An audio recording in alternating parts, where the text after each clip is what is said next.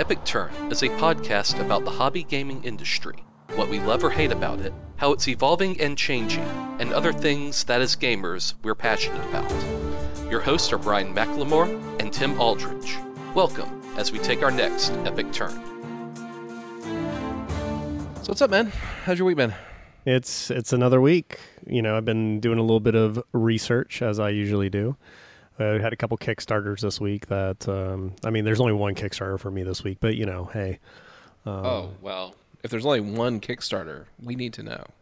I mean, it's Numenera 2, the Electric Boogaloo. But no, it's Numenera 2. Money Cook is doing a, not a redo of the rules, but definitely a enhancement of the rules. I mean, within its first 2 days, it's already at like $330,000 or something ridiculous. Yeah, I just pulled up. It's $325,000, $376,000. Wow, man. Huh. I'm not going to say the amount I backed it for this time. Let's see. I'm scrolling to the bottom of the list. Let's see. Was it the 5,000 or more? They're all sold out. I assume that was you. That was not me. Not this time. But I'm super excited. I'm a big fan of the Cypher system. I keep telling myself I'm actually going to run it instead of just playing in my head and or talking to myself. But the rules themselves are very great. So I'm looking forward to this enhancement. Plus, they just put up this whole leather-bound edition, and I was like, oh, man. Numenera's always looked really interesting to me, right? I've thought it was pretty cool concept. I like how it is very much, seems like a flavor-driven RPG. Oh, very much so. It's a very story-driven RPG. Yeah, because isn't even character creation all about telling a story with your character? Yes. It's I am blank who is blank that does blank, basically. Right. And my main exposure to it was I played some of the Numenera Planescape. Well, not Planescape, but Torment, the Planescape Torment remake that's set in, not remake, but reboot, I guess. I wouldn't call it a reboot. It literally is a new game. It just takes place in the, it's the same old game-esque, like an isometric, story-driven game, but it takes place in the Numenera world. Right, and it's very much a spiritual successor, I guess you could say. Oh, very much so. If we're going to use over-cliched terms, right? But it was very much that kind of successor to, the Planescape Torment from back in, what was that, late 90s? I think. Ooh, yeah, that was during the era of Baldur's Gate, and so it'd be the Black Isle days. So yeah, probably around the 90s. Yeah, I think it was late 90s. And I mean, don't get me wrong, I love that game. I loved my little bit of time with this. If anything, it felt like there was even more reading than there was in my nostalgic recollections of Planescape Torment. But that's a good thing in my opinion. That's what I loved about Planescape Torment. Yeah, I mean at the time compared to it was all the other ones. Yeah, at the time, Planescape Torment was just kind of mind-blowing, right? Because it was so much story, so much writing. I think it was one of the first games, maybe one of the few games still, to have, I think, over 1 million words of text that you could read in the game. And Numenera's Torment definitely followed in those footsteps, I think. And like I said, it felt like even a higher pace of reading compared to any other interactions. I ended up kind of wandering off and playing other games like I have a tendency to do. But I spent 10, 12 hours, I think, playing it. I don't think I ever got out of the first town. I was just... Sounds like Planescape Torment. No, I definitely got out of the first town of Torment. But I don't think I ever got out of there because I was just going from NPC to NPC, running through all the chat options. This is really cool. And I knew it was losing me, though, when I started skimming it just to try to get to the next plot point instead of reading all the rich lore. But it was fun, and I loved the little side quest in it and stuff. But the character creation really stood out to me as something really cool, and I get the feeling that was lifted directly from the pen and paper. Basically, I mean that was their big goal with the Planescape spiritual successor making. But yeah, it's just that's what Numenera is. Numenera is, I will say, the one thing I love about it is it's very easy to pick up. I would actually love to do an episode on this, a full dive into it, but I'm gonna avoid that as much as I can. But it is so easy to run that I have watched people have never GM'd before pick it up and just roll with it right out the gate, which I'm not saying that's hard to do, but that is a little abnormal, I should say. Newbie GMs are not normally good in a game. Well, not that they're not good. It's just more there's picking up rules, learning them, having to keep flipping back inside the rule book. Even like D&D Starter Set, it was very well done and was very helpful of guiding new GMs, which props the wizards. But Numenera was this whole other thing that I remember watching when it came out at Gen Con. I still remember walking up to the Monty Cook booth and just watching him talk about it, and then them do like quick little demos. And you could see people just instantly picking up on everything that you were doing, like really quickly, like picking up the rules, picking up what you could do. Like it's actually super good. Then not only did it was an awesome system, but then you turn around and you provide the Monty Cook way of things, which is super enriched story, lore.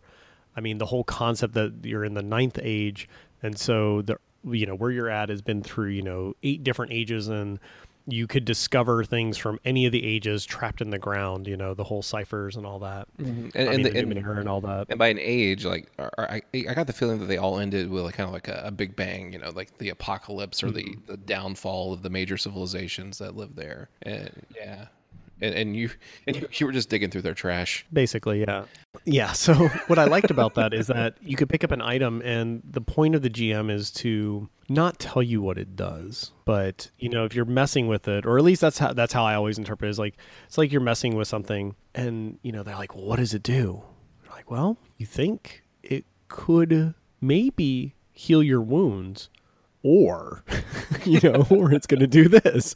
And so you don't know. And that's one thing, like, at least everything, again, I've done a lot more reading than I have been playing it, but and I've watched a lot of people play it, and at Gen Con I've like stood by tables and listened, and that's the point, is that you're supposed to come up with creative things. Like, you're not like I shouldn't say there's not a right way or wrong way to run any system, but the whole point is supposed to be very creative. Like, you can come up with anything on the fly. Like, you could have like a NASA helmet, for example. Like, they find like a first age like helmet from NASA, and you're like, you think that it will shield you from the sun, and then you put it on and nothing happens. Like, that can be a thing, or something bad happens, or you are now possessed by the ghost of Neil Armstrong. It's more of a mechanical representation of his stuff. We reconstructed him. Yeah. So that's the point, which I really like. I like that whole concept. I like that approach. And again, you get Monty Cook's writing, which has always been phenomenal. And it's just super, I cannot even go on to how rich the lore is. It's so amazing. Mm-hmm. There was so many good, there was a podcast way back, called The Signal. And it was this random dude doing broadcasts around Numenera, right? The whole setting, right? And it was 3 or 4 minute clips. I think the longest one was like 8 or 10. And he would talk about the lore in a certain area. Like, he was a character traveling, and he's like, this is the signal. And he would tell you about like what is in this one town. Like, this NPC was doing something. He's like, don't get caught. And it was almost like being at that person's table. Mm-hmm. But what I found fascinating about it is I was actually reading the lore as these episodes were coming out. I was like, oh yeah, I read that last week. That's really interesting. So the community around Cypher, because there's not just Numenera, there's Numenera, the Strange, which is, I always call it sliders. Okay. Because it's the whole concept is you're able to go between these different settings, these planes, I guess. Is it alternate world type of stuff? Yes. Oh, it's fully alternate worlds, which I love. And like, one of the best rule books they ever made was called the Encyclopedia of Wondrous Things, if I remember correctly. Okay. That's just a bunch of ominous. It's awesome, actually. It's a really good. There are a few books that I buy for systems now. I will preface this. I own everything by Monty Cook in terms of the Numenera stuff and the Strange and Cypher and all that. But there are a few books that I will use for other systems or while I'm doing research. And the Cypher stuff, like his collection of wondrous items, is one of those books because it's just awesome stuff. It's kind of like back in when I was running EQ. So this would be early 2000s when I was running the EQ RPG. They had a book called Alcabor's Tome, and it was just literally a book of magic items. That's all it was. There was nothing else to it. But there was so much good content in it that I started taking those items and bringing them over to like my World of Darkness game and just modifying it so it was modern, or I take it off to D&D.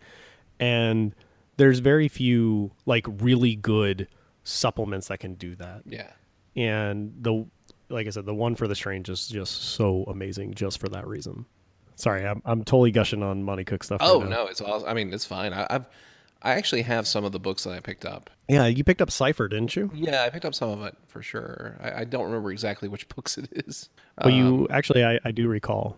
Sorry, man. Don't mean to put you out there, but you backed the same one I did, which was the base Cypher one, where it gave you the dinosaur system. Oh yeah. Where there was called the Cypher. It was like the Cypher system ones, which was you could get the base copy of Cypher and then these 3 other random settings they were working on. One was like dinosaurs and lasers. Another one was like Olympian gods, and I forgot what the third one was. But yeah, you backed that along with me. This actually does remind me of 2 different things. Okay. So first one, we're talking about new GMs and stuff, and you know how one way you can tell if you have a new GM running like a D&D style system? They don't own any dice. That also would be a good tell.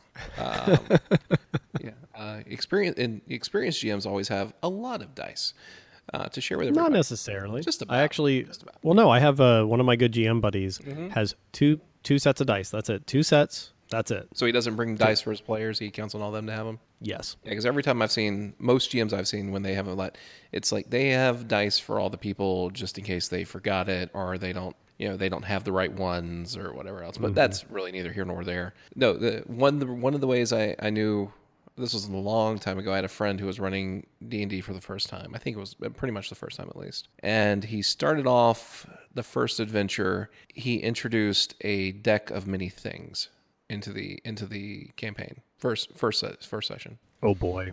And that's when I knew it's like, this is going to be fun for me, because I was able to we all pulled a card out of the deck because we were all like level 2 or 3 or something. Right. That should never have happened. No. Well, here's the thing. I don't want to say no, because that is the whole point to running an RPG. Like I've had some of the best GM sessions with newbie GMs. So when I was with the Lakeland Role Playing Guild, which I still am, I'm a satellite member. But so when I lived in Lakeland and was actively there with the guild, we actually held what we called the Game Master series, essentially, which was those of us who have been GMing for years, not going to say how many, but many, many years, would hold like little mini seminars to talk about random stuff that, a lot of newbie GMs don't think about, or it's just, tips and tricks. But at the end of the whole thing, we had them run an adventure with us, like, fully homebrewed style adventure. And I'll tell you, I've had some of the best experiences with newbie GMs because they're just like, I'm just going to do it. Like, I want to run this. And that's the key part, right? Like, it's like, I want to run this and I just want to have fun with it. Mm-hmm. And that's how every good GM gets started, right? Yeah. We had the GM that we killed a couple things, and he gave everybody Vorpal swords, and it turned into like a giant hack and slash, like fun adventure. And at the end of it, I was like, you know what? Usually I'm very used to very intense, either story-driven GMs like my buddy Scott's, because I love his games because he's that story-driven style. Mm-hmm. Or, it's very combat focused in the sense of kind of like a Pathfinder Society or a D&D Encounter mission, where it's like very mission heavy. You're executing A, B, C, D. But this one was just, it's been a while since I've been like, you know what, I'm just going to roll dice and have fun. It was like the old Hackmaster days. Yeah, that can definitely be fun. And the reason I'm calling out, I guess, my friend as a newbie GM mistake is because he did it solely because he thought it would be funny. And sometimes that can work out really well, but then I watched him kind of regret that power boost for the next mini sessions. Oh, okay. And so, I guess you can, if you're doing it intentionally because you want to ramp something up or you want to have a certain flavor game, go for it.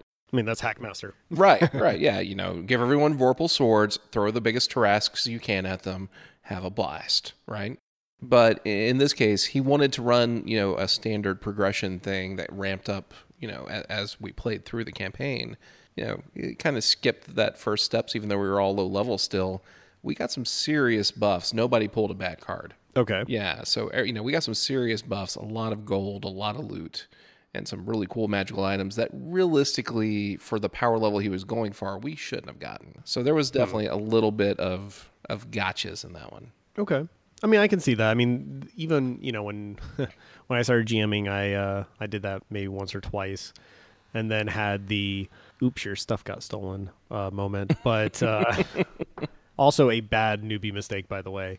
I've given you something powerful. Now let me take it away. Isn't that how all GMs are? It's like the GM giveth and the GM taketh away. Yeah, but there's a sorry, your vorpal sword you hit a rock and the tip broke off. It's no good anymore. Sure. I mean, that's there are moments like that, and that can happen. But generally speaking, if you put something so powerful in the player's hands and then take it away from them in like the next instant or the next session, that's never a good experience for anybody. I tend to agree. I mean, but how would you?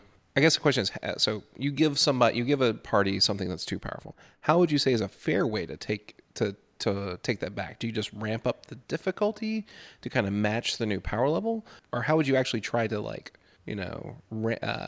somehow take that item or take that bonus away without it just making them demoralizing and kind of making them mad? Well, there's a couple ways. There's always the diplomatic approach. Be like, hey guys, I didn't realize that's what that did, and I'm new. Is it okay if we retro this and we'll put a different item in your hand that's a little bit more like with what we're doing? Mm-hmm.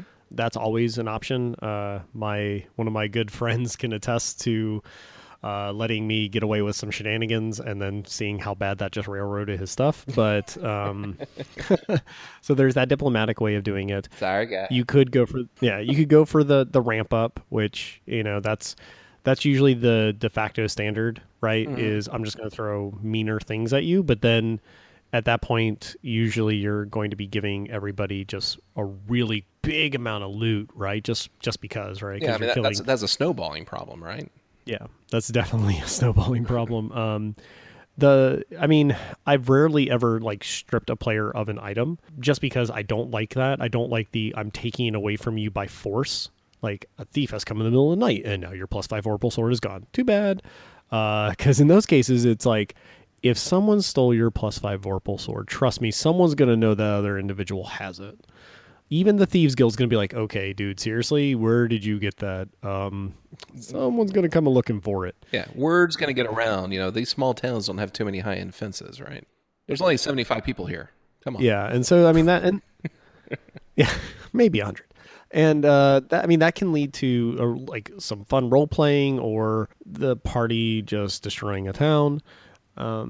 But usually I've been able to, at least in my gaming groups, is I've been able to say, hey, I made a mistake. I didn't mean for this to happen.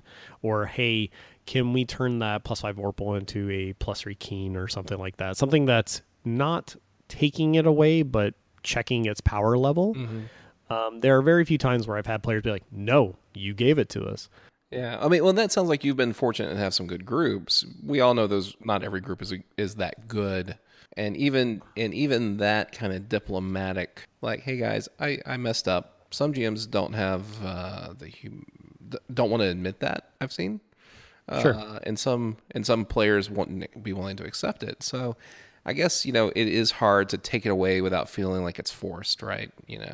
But you can also make it a story. Like if you are gonna take it away, at least make it a story so there's a chance it can come back, and or make that like the thing. Like someone has the Holy Avenger, right? Right. Like make that the adventure. Like the necromancers have stolen the Holy Avenger. They're gonna corrupt it, and you have to go save it before it's too late, kind of thing. Yeah, and then by the end of the adventure, maybe they're the same level, or maybe they've caught up to where having one player with a powerful item doesn't work. Mm-hmm. Then it's a completely different thing, because now you're telling the player like, look, they're going to corrupt that thing, and it's going to get really bad for you. And then you can always have that epic showdown, right, where they're facing down the Lich that's holding the Holy Avenger is now corrupted. Mm-hmm. And it's a big old battle back for it. And then if they're still not power level, you can be like, now you have to cleanse it. Yeah, it's not safe to use. Yeah, no, that I like that though, right? You're turning this like, oops, I messed up moment into now I have a story arc for the next 6 weeks. Well, you hope. or they ignore it and then problem solved, right? Well, that's problem solved. Or it's like everybody rolled a crit and now we have it back. Like, okay. All right. Yeah, that would never happen. Nope, that's never happened ever. No. I'm sure you've seen it. You've seen that meme where it's like the big warrior fighting off against the orc warrior, and then like he fumbles, and it rolls a crit fail. The hug. Yeah, he's like he ends up hugging him, and then like another crit, another crit fail. And he's like, and then they end up like holding each other and stuff. Yeah, and the last panel is Mom, Dad, meet Gortok. Yeah, enslaver of all the southern plains. Yeah, but there's like a little catch. There's like several critical fault rolls and some role playing later. Yep. Yeah, I've seen that one. But yeah, I mean, there's definitely ways to solve the power creep, and I don't know. The one I always say no to, the two I always say no to is stealing an item just leads to just disgruntled players, and I'm not a fan of that. And I'm really like against power ramp. Power ramp just gets out of hand. The next thing you know, everybody's level 14 and you're sending them through the planar levels like that. At that point, it's like this game got out of hand real quick. Oh, yeah. Super quick. Don't get me wrong. I love playing 10 plus level characters, but you have to have a GM who can handle that level of power in a game, right? Because the big bad just has to be that much badder, right? It can't just be the regional orc chieftain or something, right, that you're going off against. It has to be a world-shaking level disaster you're trying to avert, and you have to be throwing around thousands of gold and buying tens of thousands of worth of magical gear and equip and just once you hit that 6th, 7th level spell slots and stuff, like everything just gets so cool, but also really hard to control and manage and have any sense of direction to some degree. So I've seen that get out of hand for some GMs too, where, don't get me wrong, we still had fun, but the players were kind of railroading over the GMs. Oh yeah, I love those games, and I hate those games at the same time as a GM. I prefer to be on the player side myself in those. Well, the funny thing is on the player side, it's always a good time. But as a GM, there's nothing, as I guess as my brother Josh would say, nothing tests you more than having to deal with a railroad, essentially. Because I can see his point where it makes you think on your feet a lot more. Right. Because you're like, oh, they have something that's really powerful, or they have a really powerful character. We were playing World of Darkness, where the power level is already kind of ridiculous to begin with. You're a level 1 World of Darkness character, you're still OP. Okay, got it. Yeah, but we were playing New Hunter, so 2nd edition Hunter, and that's not really super OP because it's meant to be, you're the Scoobies going around stopping the vampire or a vampire or maybe a couple of vampires in your city, right? And one thing led to another, then led to some more things, and suddenly I was a mage because it made sense story-wise, because that's not what we were building to, like with the character, like that's not what Josh and I had discussed, but that's what happened. And the next thing you know is I come back to life as a mage because I didn't come back. I didn't technically die, but that's not the point. Okay. It's not the point at all. But basically, I come back to life essentially as a mage, and I just won the fight because it was vampires against a forces. Was it forces and energy probably? Yeah, something like that. Mage. Did you cast Fireball? Yeah, basically. Forces and energy. Yeah, it's not energy. It's something else. It's Forces and Prime, I think is what it's called in 2nd edition. Yeah, I only played 1st edition mage, so. But basically, yeah, I could control all the elements, and no, not just the good mage. But anyway, I know what you're going with there. But basically, I won the fight in one hand, and then he had to be on his toes because it was like, oh, we suddenly have a bunch of human people and a mage. These adventures are one-sided real fast. Yeah, I mean, mages are arguably the most powerful type of character in World of Darkness, or at least they can be. They can. There's some other really. Each one has its benefits, not benefits, but each one has its own brokenness to it. Oh, definitely, and that's why World of Darkness is fun, is because you're inherently this overpowered, broken character, but so is all the other players, and so are most of the bad guys. Pretty much all the bad guys, yeah. Yeah. So that's what makes World of Darkness fun. I mean, what was it? One of the weirdest World of Darkness games I ever played was Exalted, which was a lot of fun, but at high levels you could like lift a mountain or something. I don't know. It was really weird. But yeah, you were basically playing like a demigod, like straight up demigod. Well, that's the whole point of Exalted, though. That's what you're supposed to be playing. Like when your first image like of martial arts is punching a river and it's just parts the river. Yeah, that's the type of game you're playing when you play Exalted. Yeah, it's over the top anime like content basically. Don't get me wrong, it's a lot of fun, but that one is even so overpowered. I don't know. It's pretty rare to see Exalted interact with any of the other ones, just because everyone needs to be Exalted or it's broken. But you're going to be fighting against armies, just the three of you, kind of thing. Yeah, that's definitely the point. It's just like what did they do? That was called Scion, was it? Scion was there. You are a demigod, and then you become you start off as a hero that becomes a demigod, then god, and then Ragnarok happens. It's fine. Just a normal Thursday. Yeah, it's just it's getting ready for the weekend. Little Ragnarok on Friday. But yeah, well, rock on, man. That's terrible. You're welcome. I hate you. Me too, bro. But yeah, well, Exalted was never meant to mix with World of Darkness. It was always its own setting. So yeah, but technically it was World of Darkness. It was set in the long, long ago. Was at least in the original rule book, that was the context. I remember because I got the first edition, like collector's edition, around here somewhere. Yeah, so it was definitely in World of Darkness, but it was just in the long, long ago when things were much different. Was basically the way it was pitched, and yeah, that's way different than second and third edition. Go figure, right? I still don't like what they did with Mage in second edition, but never mind. That's a different episode. Yeah, we should have a whole episode about retcons. Anyway. Okay, yeah, let's do that episode. Yeah, that'll be great. Yeah. It's like world's worst retcons, Mage second edition. So yeah, that was definitely an amazing setting though as a whole, just because the way that with at least all the other ones, the way they interacted, and you could play something that was like all mage or all vampire, but you could also have werewolves, vampires, and mages all in the same game, and watching the interactions, especially if you had some good role players, was really awesome. I still miss playing World of Darkness. I'd love to play another game of that sometime. I concur. And now that second edition is almost it, I'm waiting for one more book of second edition before I want to run it again, which is Changeling. Once Changeling's out, I will be happy to run WOD again, since I really love Changeling as a setting. Well, second edition Changeling as a setting. So are we going to do the thing we started doing last time, where we get a bunch of people and they're all humans at the start, and then stuff will happen as it happens? Yeah. That's how I like doing it. Yeah, I had fun with it, even if you guys make fun of me for me being in character to this day. Brian takes a walk in the park, everyone. Takes a walk in the park. It was in character. I had no ulterior motives, and you guys have been accusing me of like min-maxing by doing so for years now. And then the Indomitable Snowman showed up and ate Brian. That didn't actually happen, but that would have been cool.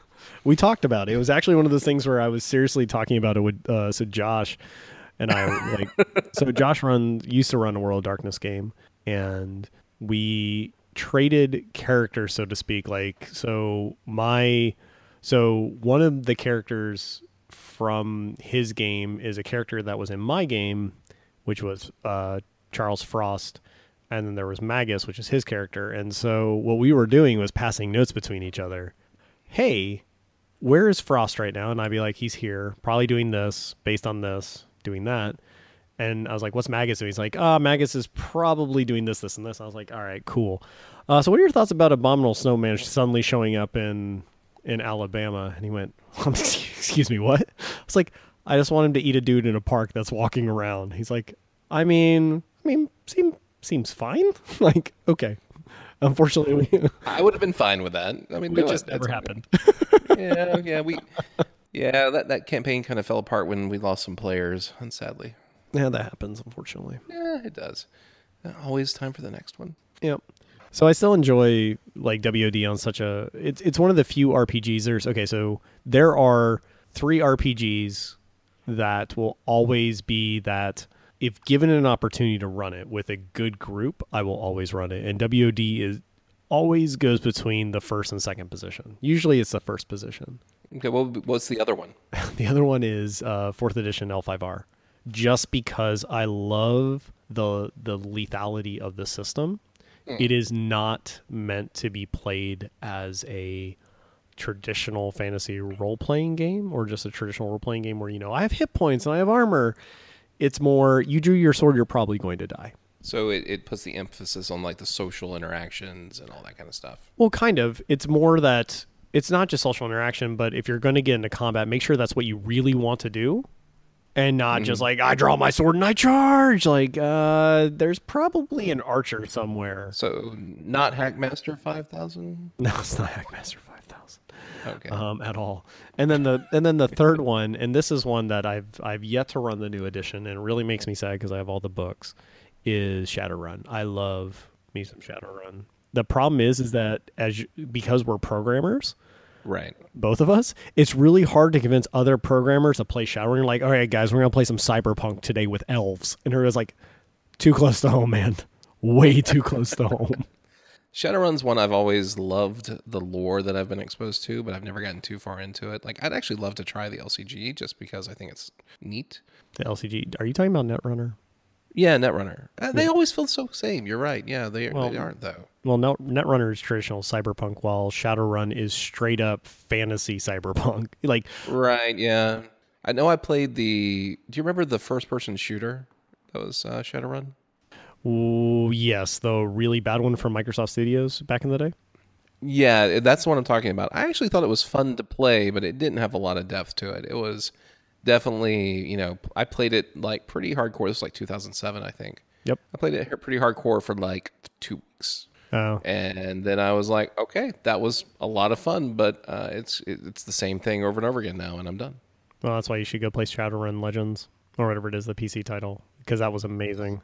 I've seen that on Steam. It may even be in my library, but I haven't had time. Yeah, that one is like true Shadowrun down to its core. I think it's based on 4th edition, not 5th. I'll have to go back and look, but I really enjoyed it. I remember playing Shadowrun when it was on the Super Nintendo. That was my first exposure to Shadowrun, was the Super Nintendo game, and it was weird because I was like, what is Shadowrun? It has this ram's horn, ram's skull on it. I was like, this can be awesome, and it talks about cyberpunk, and then you were like, I love the internet. I hope it's just like this. Oh wait, what? No, I don't, because that was still in the dialing into AOL. No, that's not my idea of a good time. But yeah, I mean, like Shadowrun's the other one. Those are the three that are like, if it's there, I'm running it. If I can get a group. Okay. Eventually, I want to add Numenera to that list. It's one of those things where need to play it a few times, right? No, not just play it a few times. That one, honestly, for that one, I want a group of storytellers, because that is something I think would be hilarious. It's the reason. It'd be like L5R. L5R is really good even if you have a bunch of people who enjoy combat or you like min-maxing. Like, you can still have a lot of fun as those, but L5R is really much about like story. And the same thing is, I mean, you can run like a very like min-max kind of thing with Numenera, I think, but you know me, I like storytelling. I love character development. I love just like that aspect of the role-playing genre. So I would like to do that with L5R, but we'll see. But WOD is definitely like higher on that list right now because I want to run the new 2nd edition rule set. Well, I'll see you Friday night, man. Let's do it. Nice. The 2nd edition of the New World of Darkness. So technically the 3rd edition? Technically, yeah. It's just an enhancement to the rules. I just hate being a adult with responsibilities because it's so hard to get a good group together, or any group together for RPGs. Yeah, I think that's a whole episode about gaming as an adult. Yeah, that make a decent topic, I think. At least a decent segment, yeah. And we have gaming as an adult, tip number 5, bring the snack tray. No. Here's the difference between gaming as a kid and gaming as an adult. Is gaming as a kid was like, Mom, can we order pizza? Gaming as an adult, did you guys bring the veggie tray? I can't have all those carbs. Did you bring the veggie tray? I'm kidding, but that's... No, you're not. I mean, no, I'm saying it's like, that's what it feels like. Like when we were kids playing, I remember when we used... It's all about Skittles and pizza, right? No, it wasn't Skittles. It was definitely pizza. But I remember, man, okay, we're going to have to cut it short. We're already past 30 minutes. But when I was a kid, when we used to play like D&D 2nd, and people would come over to my house, it'd be because we'd leave from school on Friday. People would come to my house. and we'd start D&D around, say, the time we got off the bus and everything is probably like 3:34. And mom come home, and I was like, Mom, can we have pizza? And there'd be pizza, soda. I think at that time, some of the pizza places just started doing like the dessert stuff, like the cookies that you get with it, or the brownies or whatever. And I remember like that was it. That's what you ate. And then, my mom was like, oh, there's now bags of chips in the closet. Like, oh snap, we got chips. Okay. And that's what it was like. And now it's like, as an adult, it's like, okay, we're going to go and order some pizza. I bought a 6-pack or, whatever. And then it turns into everybody only eats like one slice of pizza, maybe a beer.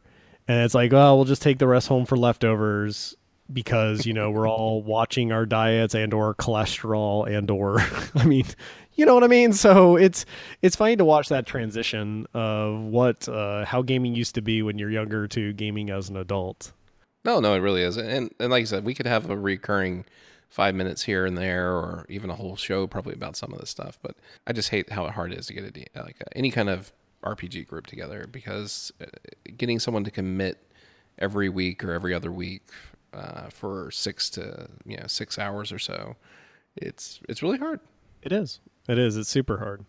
I mean, I think I can make time for it, but even making it a priority, it's still hard. Well, it's not only that, but I think it's also, so we used to do it on Monday nights for 4 hours, and like it was like we get over to Mickey's around 6:30. We leave about 10ish, right? So we'd have a good 4-hour session, and that's not including smoke break or bathroom break. So it probably is like 3.5 hours, but that's how long our sessions would be. And we were playing Delta Green, but the problem is after that 4 hours and you stop, you're like, oh man, I really want to keep going. I really want to. And then everybody's like, yeah, so do we, but we have work.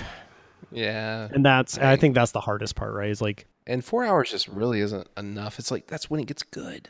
Yeah, that's when like you're in the thick of things. And we're going to pause in the boss fight because I have to be at work at 6. Sorry.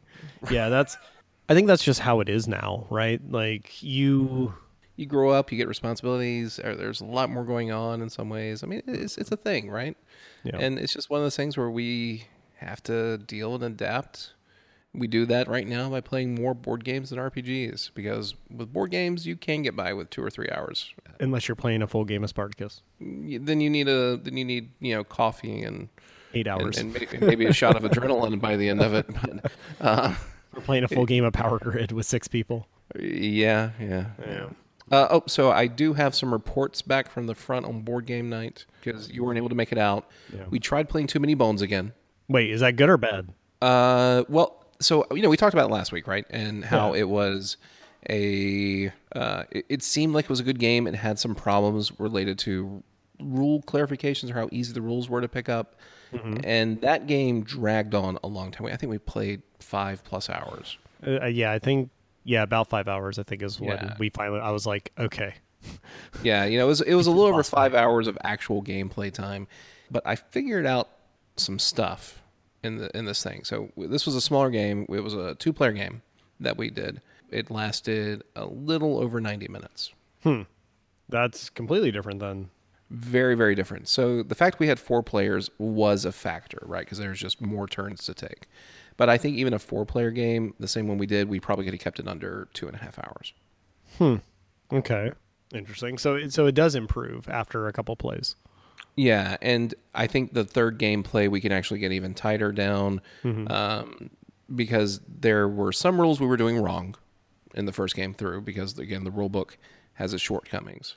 And then there were, we also got very unlucky in some degrees in the pulls that we did with the encounters and stuff, because it is random. You build a random encounter deck at the start of the game.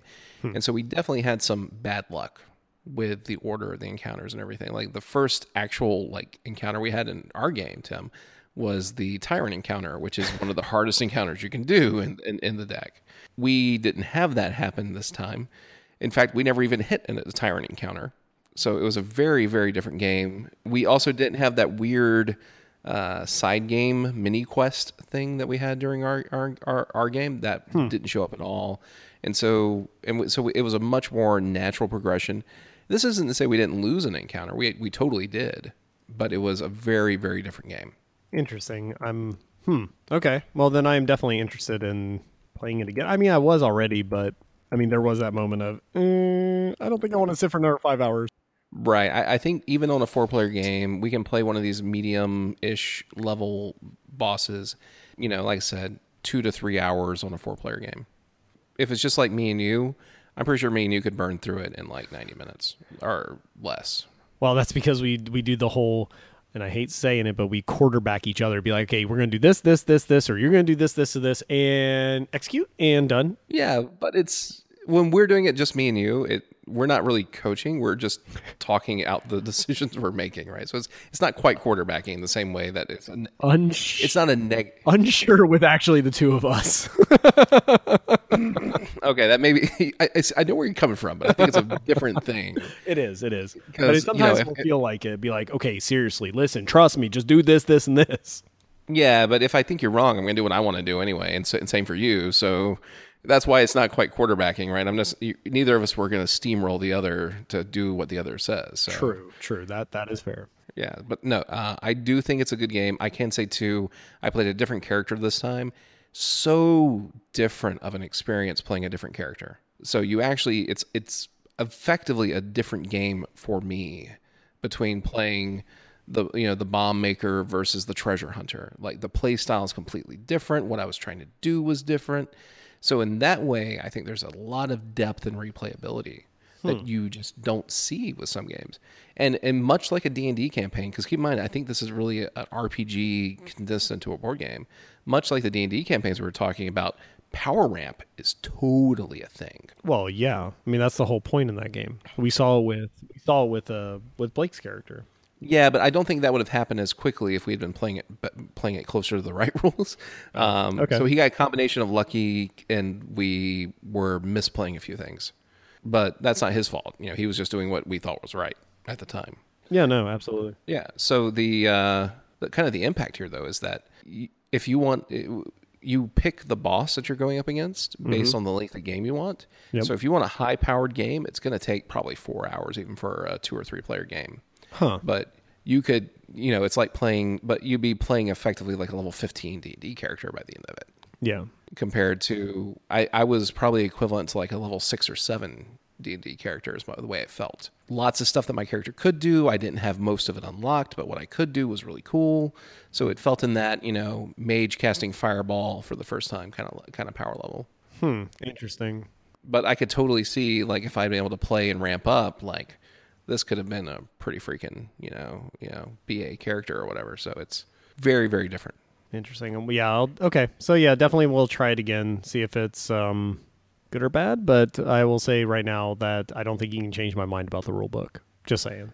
I think the rule book is not. It's not the worst rule book I've read, not by a long shot, and it has most of the information that you're looking for actually in there. The problem is finding it is really hard. I actually think there's like some simple typography changes they can make in certain places to make it much more usable, because they actually have like an index in the back of it. But you'll look at the page and you can't find where they're talking about that keyword.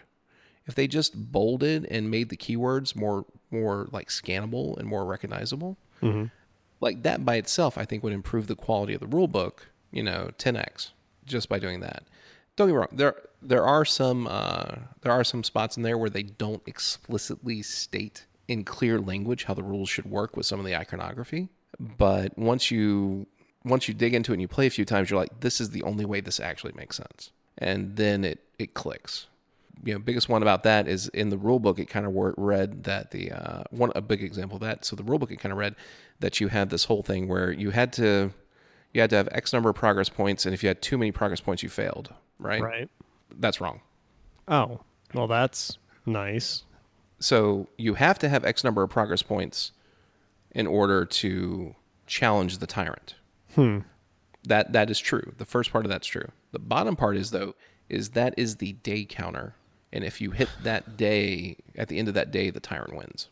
Okay. So I was right about the timer situation, because it did make sense the other way. So yeah, I don't know if you ever said it exactly that way. You may have been thinking it or something, but no, I had said that we have until the day. If we go past the day, it's done.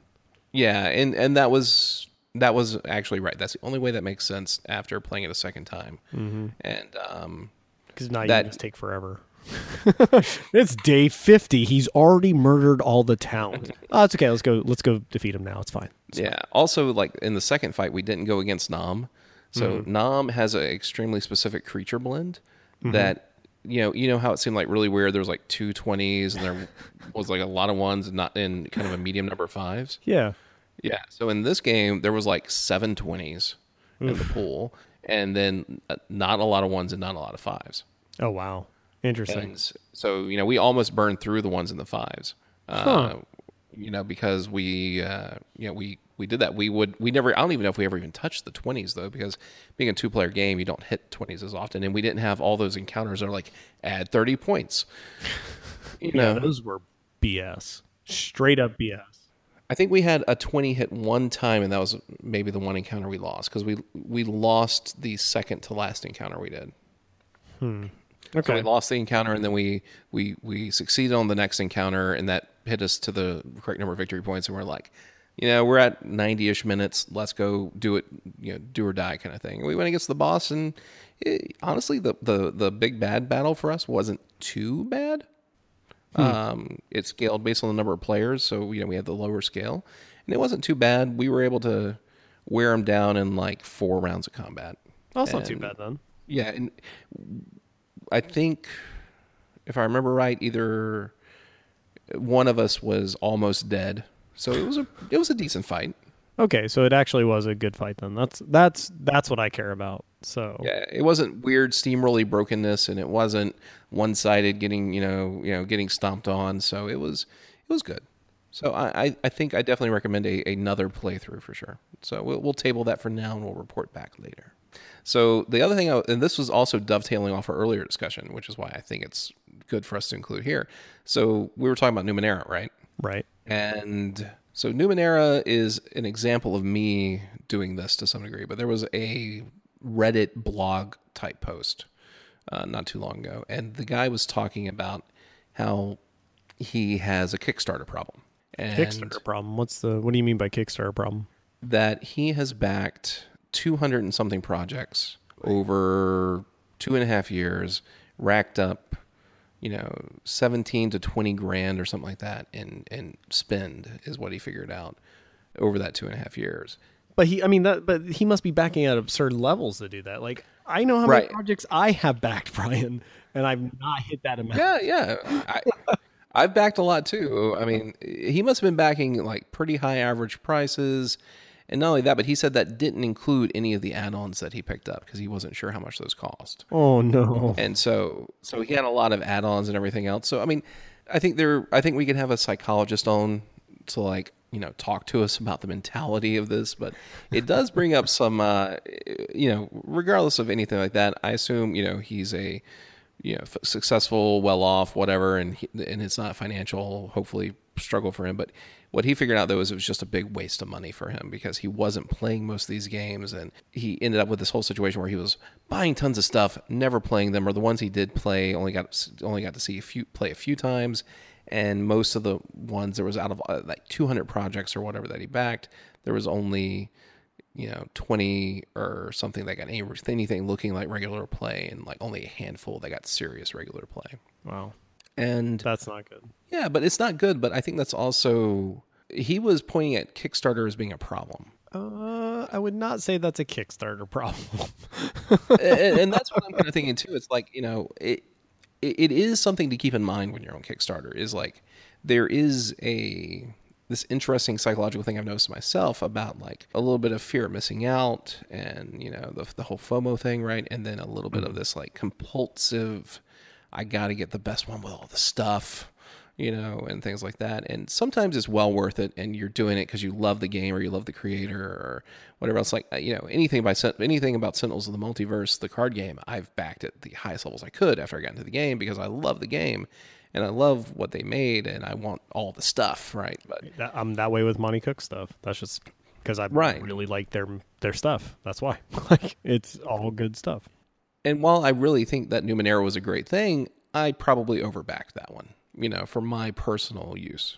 But yeah, I think he does bring something that we should all be aware about. That we're on there. Like, it's not just a game that you got to win. eBay kind of has the same thing. It's like, I'm going to spend a maximum of $20 on this. You get the instant you've been overbid notification. You're like, okay, 25, and so it's that same kind of mentality problem. It's a weird psychological thing.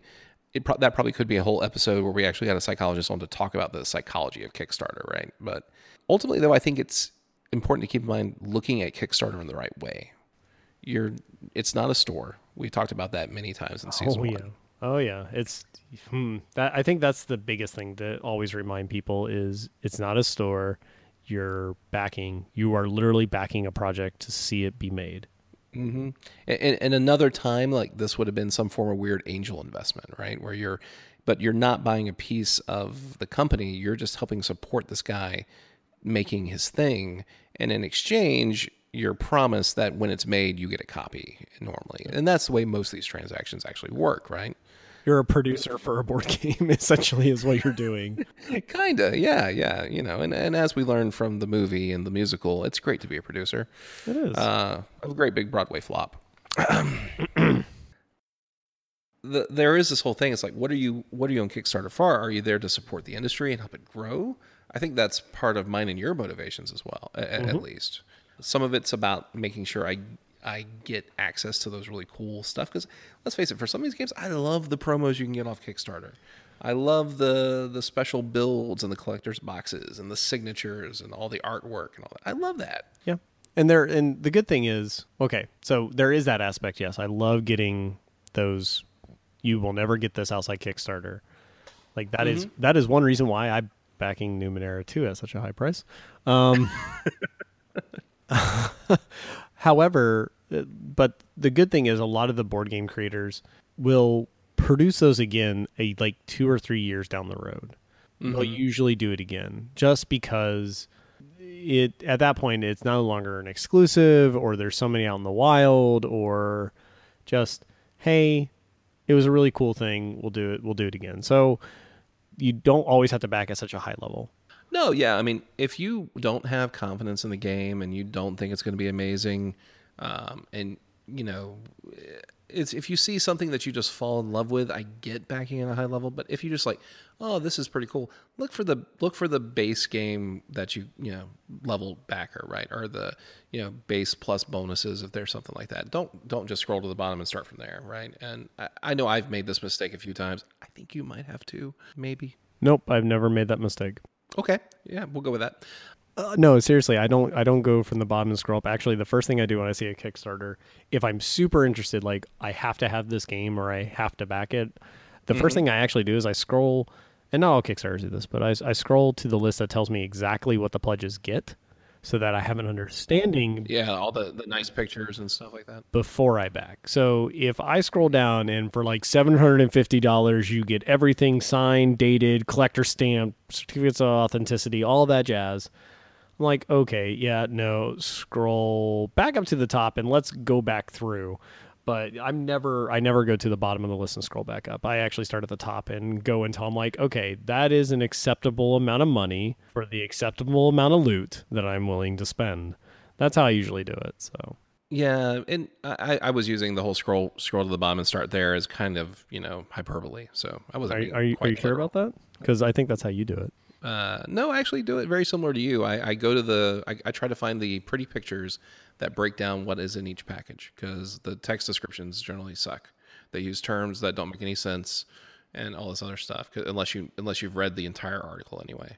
And so I try to scroll down to the pretty pictures that show me the boxes that I'd be getting for how much money. Even they say this is not the final one, like, oh, as long as it's close. Yeah, as long as I can see, like, oh, I'm getting the base game and 3 expansions. Okay. It is pretty interesting to see how there's this growing trend of games being built with expansions from day one, and selling them piecemeal like that. It almost reminds me of the DLC trend that we faced several years ago in video games. You mean the season pass that we all get teased with when a game is coming out? Yeah, that's what that's evolved into, right? Is you can buy the game for $50 for $30 more, you get the next 5 expansions. Yeah, and that I think that's an interesting thing. I don't know if I want to try to pronounce judgment on it just yet. The other thing I think is really interesting, I've noticed there are some games that don't ever get distributed after the Kickstarter. Sometimes it's usually because they're doing a print run only inside their little company, or they have never. They don't know how to bridge that gap. Yeah, they have. Yeah, they haven't sold it to a distributor, but more and more lately, that's not really a problem. I don't know. I saw it. I can't remember the game. As people know from last episode, I'm great with names. Can't remember the game it was, but there was a game not that long ago that had the. That I'm like, oh, that's really cool. And then I went to go try to find it to buy, and they're like, yeah, it was a Kickstarter exclusive. Like the whole game was a Kickstarter exclusive. They didn't make any real extra copies. They didn't do that. They said they might do another Kickstarter for a print run 2 in a year or two. And that was all they were doing. Interesting. And so I've seen that at least a few times recently. And I wonder if that's going to be another trend we see for these people who are, I don't know if that's more of like the hobbyist game devs that are doing that kind of thing, where they aren't interested in trying to turn it into a big full-time business. They just want to, they have an idea, they want to make their game and put it in some people's hands, kind of thing.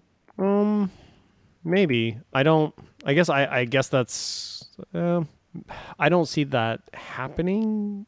I guess overall, I don't think it's going to become like this huge trend in the board game world, because they're, especially with people like Asmodee or any of the big people, like helping out indies more and more. By helping, I mean buying.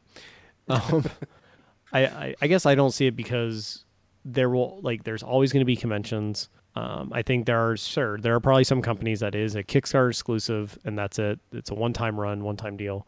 And that might that could be because of financials, right? Like it could be like, oh, we only have enough to do this. We don't have enough in the bank to do another run. It would cost us, because that's how Millennium Blades Millennium Blades, they only had enough to do the first run. Then they did Kickstarter for the second run. And now I think it's just, now they've sold it. And so it just is in print, or they have enough money after the second run to keep printing. Because at least the expansions are being printed pretty quickly, and I've seen it now in game shops pretty regularly. So I'm assuming that they've gotten the funding to keep going, but I don't see that being like this thing that happens fairly regularly. Yeah, I guess only time will tell. I think it's still exciting because even though we've been having this Kickstarter phenomenon for 5-6 years now for board games, maybe longer, the impact I think is still undetermined on what it's going to look like 5-6 years from now. So it's interesting to see how it progresses, because right now, I mean, it's like the way, unless you're working at one of the big studios or you have an established company, even a lot of the established companies use Kickstarter to launch new games anyway for publicity. But it's like, if I wanted to make a game, like how else would I do it, right? I would make my demos and hopefully make a good game, and then I'd put it on Kickstarter, right? That's the way you do it. That's the recipe to the board game success. And as overly simplified as that is, it's going to be interesting what it looks like in 5 years, I think. Well, I mean, that's our industry in general. I mean, we've been growing so much over and over again. Every year we get bigger and bigger and bigger. So it'll be very, very interesting to see the next 5, 10, 15, 20 years from now. I think I just wanted to bring up that little thing because it kind of segued off of what we were talking about earlier. And, just keep in mind what Kickstarter is for, guys. It's not about pre-ordering. You don't have to buy the most expensive package. Buy the games you think look awesome. Support the creators you want to support. Stay within your means. And remember, most of all, that you are backing a project. You are not buying a project. Technically, projects, like anything else, especially in a startup world, can fail, and you may be screwed. Yeah, there's some that I backed a long time ago that never showed up, and I doubt they ever will. Although there was one that did show up, and I'm like, after trying to play it, I'm like, I kind of wish this hadn't, because now I have to figure out what to do with it. Could you just not? Yeah, no, very true. Yeah, so it's, you're taking a gamble. It's like an investment. It's not going to pan out every time. It may not even pan out most of the time with how many games there are out there now. But I think it's a good thing it exists.